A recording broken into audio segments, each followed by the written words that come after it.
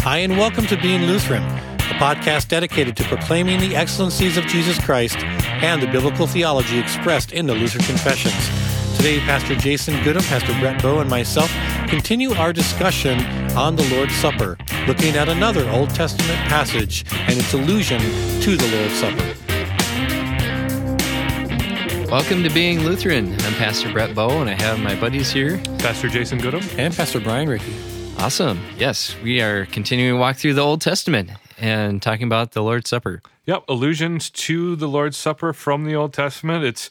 It'll be really fun today. We're picking a really obscure passage of Scripture. Not a lot of people have Never heard of it. This is going to open some eyes, I think, really open up a section of Scripture. This is an oldie but a goodie.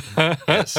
Psalm 23. Yes. When we talked in our pre-production meetings about the passages we're going to utilize to study, remember maintaining that the podcast is an exegetical-oriented podcast. When Psalm 23 was brought up, how do you skip over Psalm 23 ever? If you give an opportunity to study that psalm, Let's do it. Yeah, It's a beautiful, beautiful thing. And it feels like we have talked about it already. I think it's way back.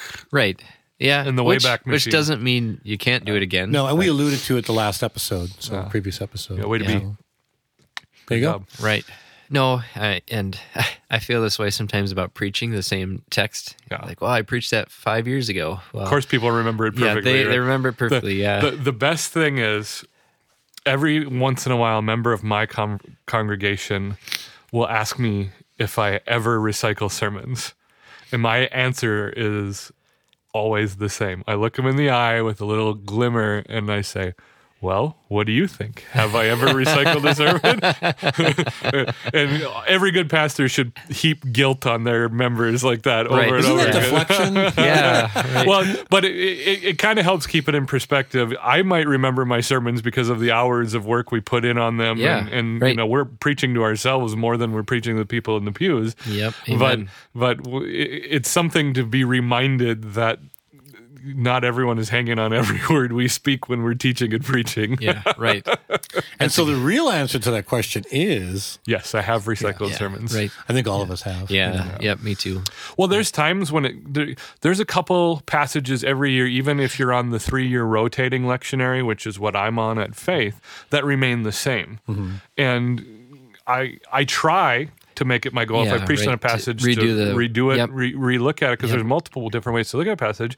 But sometimes I've come to that passage and I look at the sermon and I wrote, it's like, oh yeah, that's what I would say about it. And so I just kind of tweak it a little bit instead Yep. of recycle it.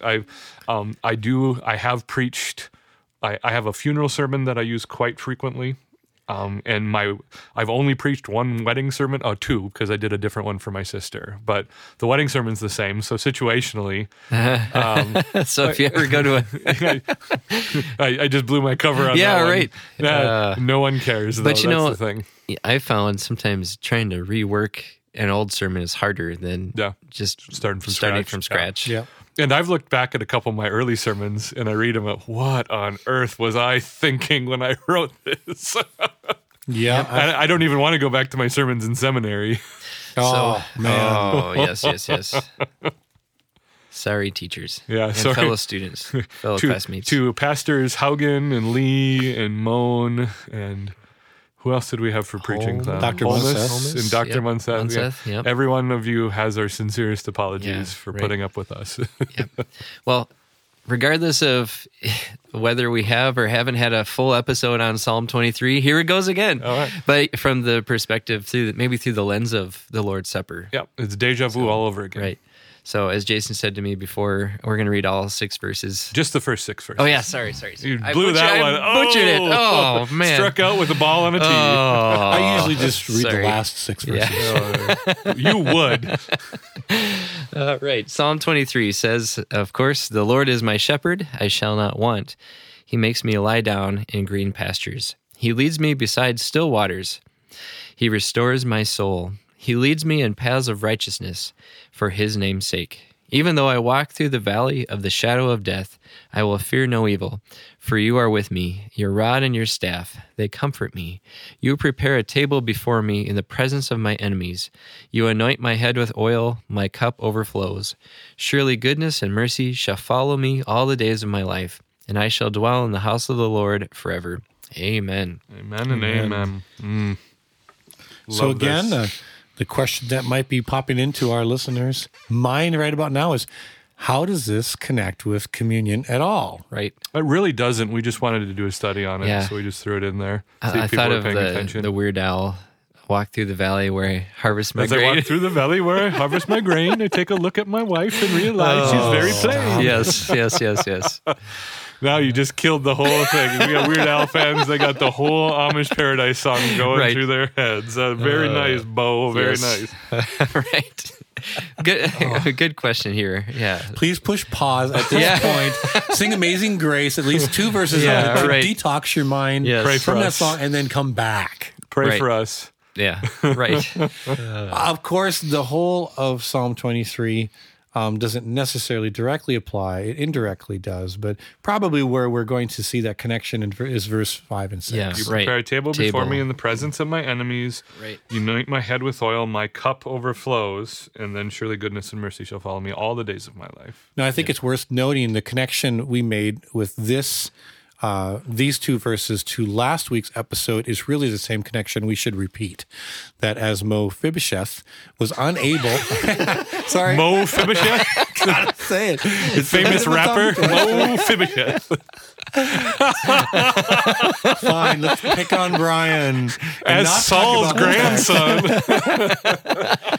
But as he, in a sense, was unable and not worthy to come to Yeah. the king's table, Right. we too. And so this is our prayer in light of what Christ would do for David and has accomplished for us. Christ has prepared that table, and he has invited us to eat with him at his table Yeah. through his atoning sacrifice, through his salvation and his forgiveness of sin. Yeah, and it starts with the entire context of the psalm in the first place. Right. This does a really nice job of establishing that we are sheep. Yep. You know, and sheep, modern day parlance, have a negative connotation. You know, if you're a sheep, you just kind of blindly follow whatever someone tells you to do, and that's entirely appropriate. One of the most valuable things I've ever done is I spent 3 days with a sheep farmer out in Arlington, South Dakota. Yes. And I say this with grace, love, and mercy, but I say it looking in the mirror. The first thing I learned is that sheep are stupid. Oh, sheep are stupid. Oh, my word.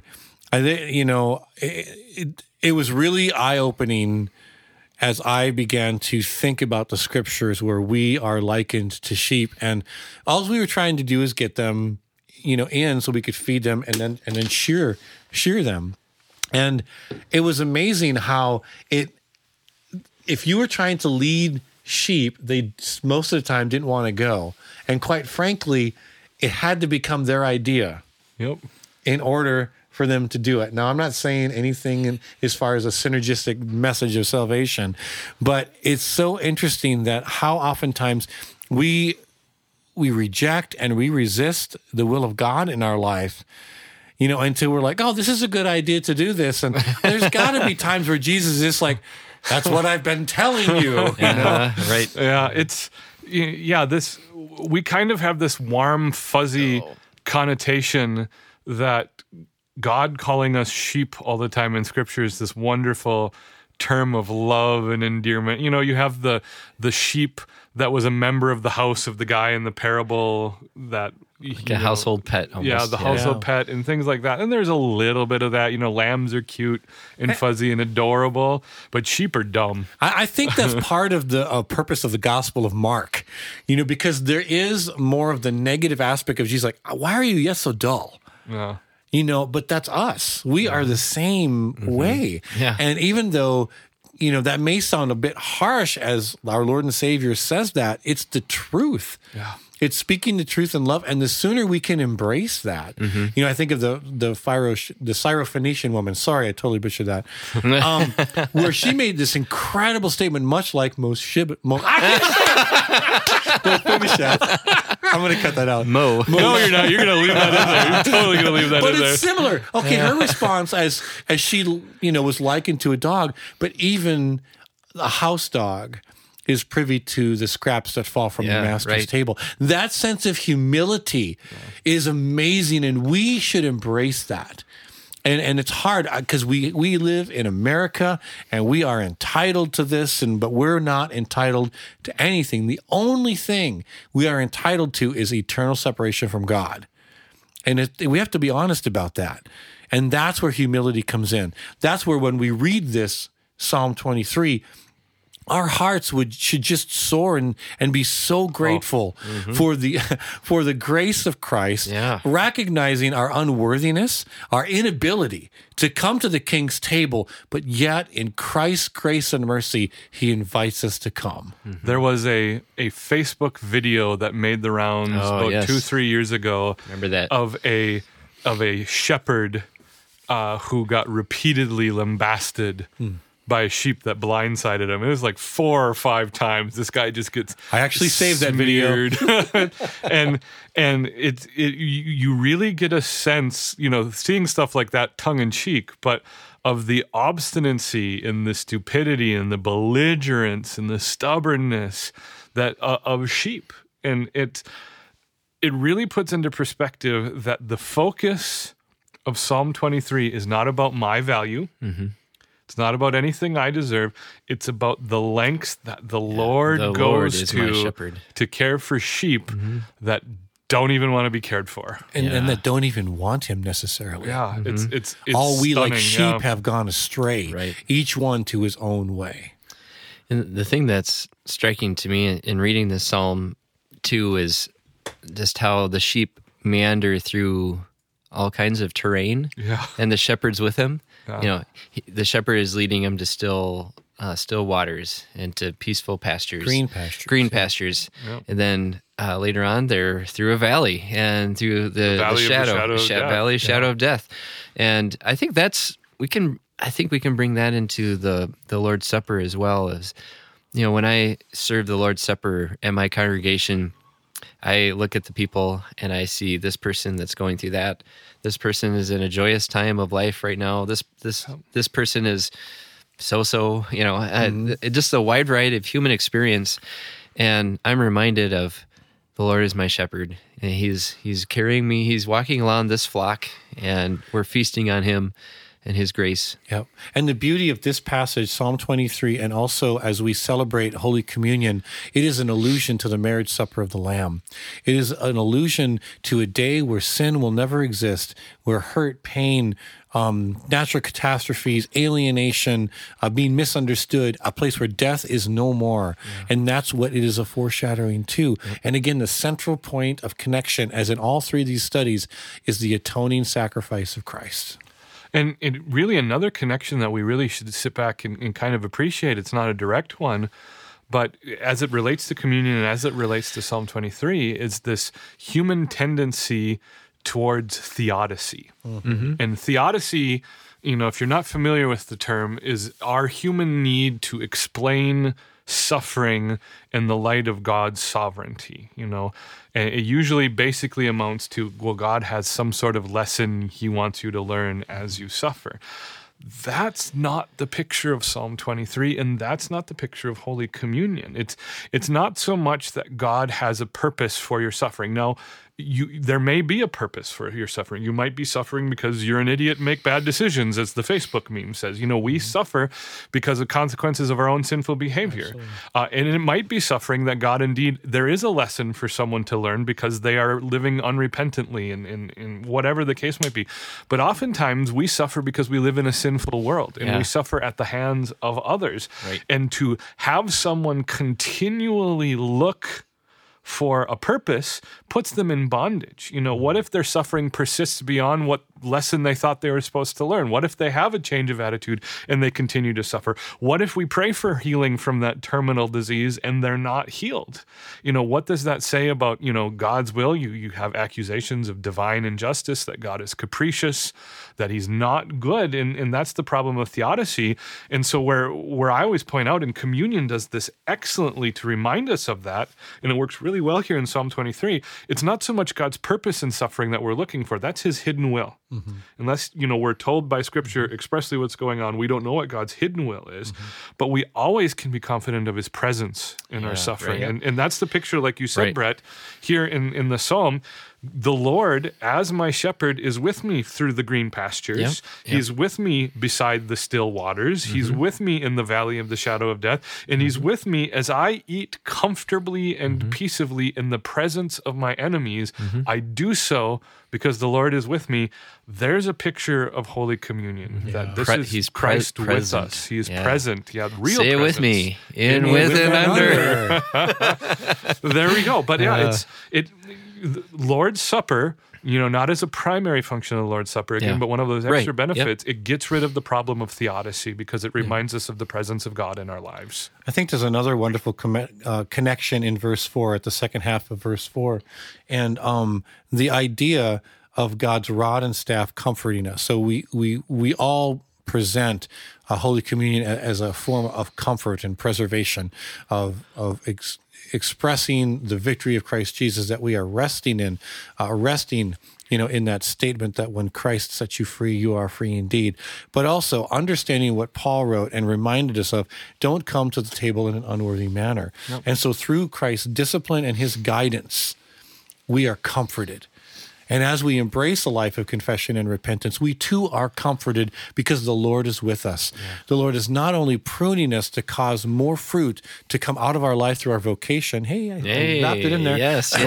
Through our vocation in declaring the excellencies of Jesus Christ, the one who has brought us out of darkness into his marvelous light, but also through his guidance and through his presence. Yep. And just, again, re-rooting ourselves in our dependency on Christ, that apart from Christ we can do nothing, but also the reality that we are free and there is no condemnation for those who are in Christ Jesus. And we're reminded that God's law is good and that God's law is for us. So often we can even slip into this where the law is bad and the gospel is good. Right. No, but it's that law that drives us to repentance. It's that law that reminds us of our unworthiness. It's that law that leads us to know what God's character is and what his will for our lives is, that allows us then to repent, that brings us to repentance so we can receive the healing salve of the gospel.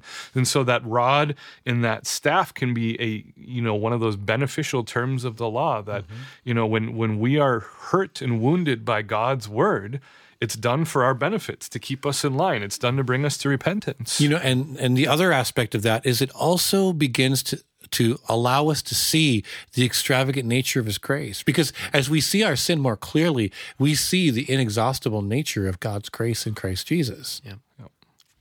Yeah, when we're this far into a lesson, maybe we should actually talk about the verse that kind of directly leads to communion. This is great. I love talking about Psalm 23. Oh, it's a great chapter. But prepare a table before me in the presence of my enemies. That's a pretty direct reference. And then, of course, my cup overflows.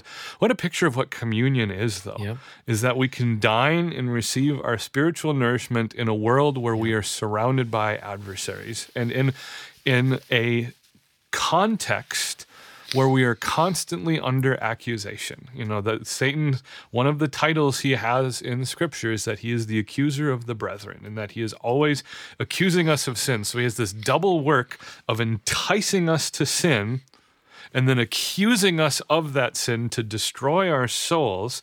And here we are in the presence of the enemy. The sin, our own sinful flesh, the world, and the devil are all scheming to destroy us and to draw us away from Christ. And in the midst of that, we have a refuge in the church at the Lord's table where we receive the nourishment we need for our souls, the forgiveness of our sins. Mm-hmm. Great picture. Oh, it's a wonderful illustration of what's going on.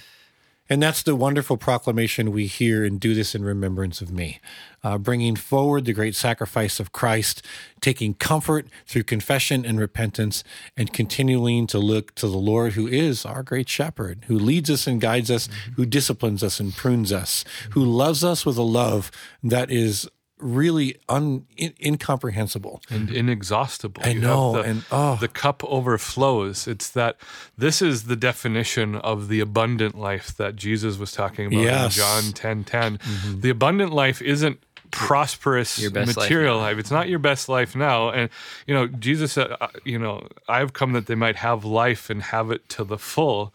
This is what it looks like, is that your forgiveness is more than enough. It's God's mercy in your life is never, ever going to run out. That cup that we drink, that participation in the blood of Christ is never going to be empty. The blood that Jesus shed in your place satisfies the wrath of God. It satisfies the demands of the law. It satisfies God's demands for justice, and it is for you so that you stand before God as one approved. You stand before God as one forgiven. You stand before God as his child in no danger that he's going to capriciously change his mind, and no danger that verdict is going to go away, because the work of Christ is sufficient. And so verse 5 is just a tremendous confession of faith in the satisfactory work of Christ. Mm-hmm. Amen. I think it's fitting then to read from Revelation chapter 19. I'm going to read verses 9 through 10. And the angel said to me, write this, blessed are those who are invited to the marriage supper of the Lamb. And he said to me, these are the true words of God. Then I fell down at his feet to worship. But he said to me, you must not do that, for I am a fellow servant with you and your brothers who hold to the testimony of Jesus. Worship God, for the testimony of Jesus is the spirit of prophecy. Amen. Thank you for joining us. Please look us up on the web at beinglutheran.com. Also invite a friend to check us out on iTunes. Please join us next week as we continue our discussion on the Lord's Supper, looking at a New Testament passage. God bless you and have a great week.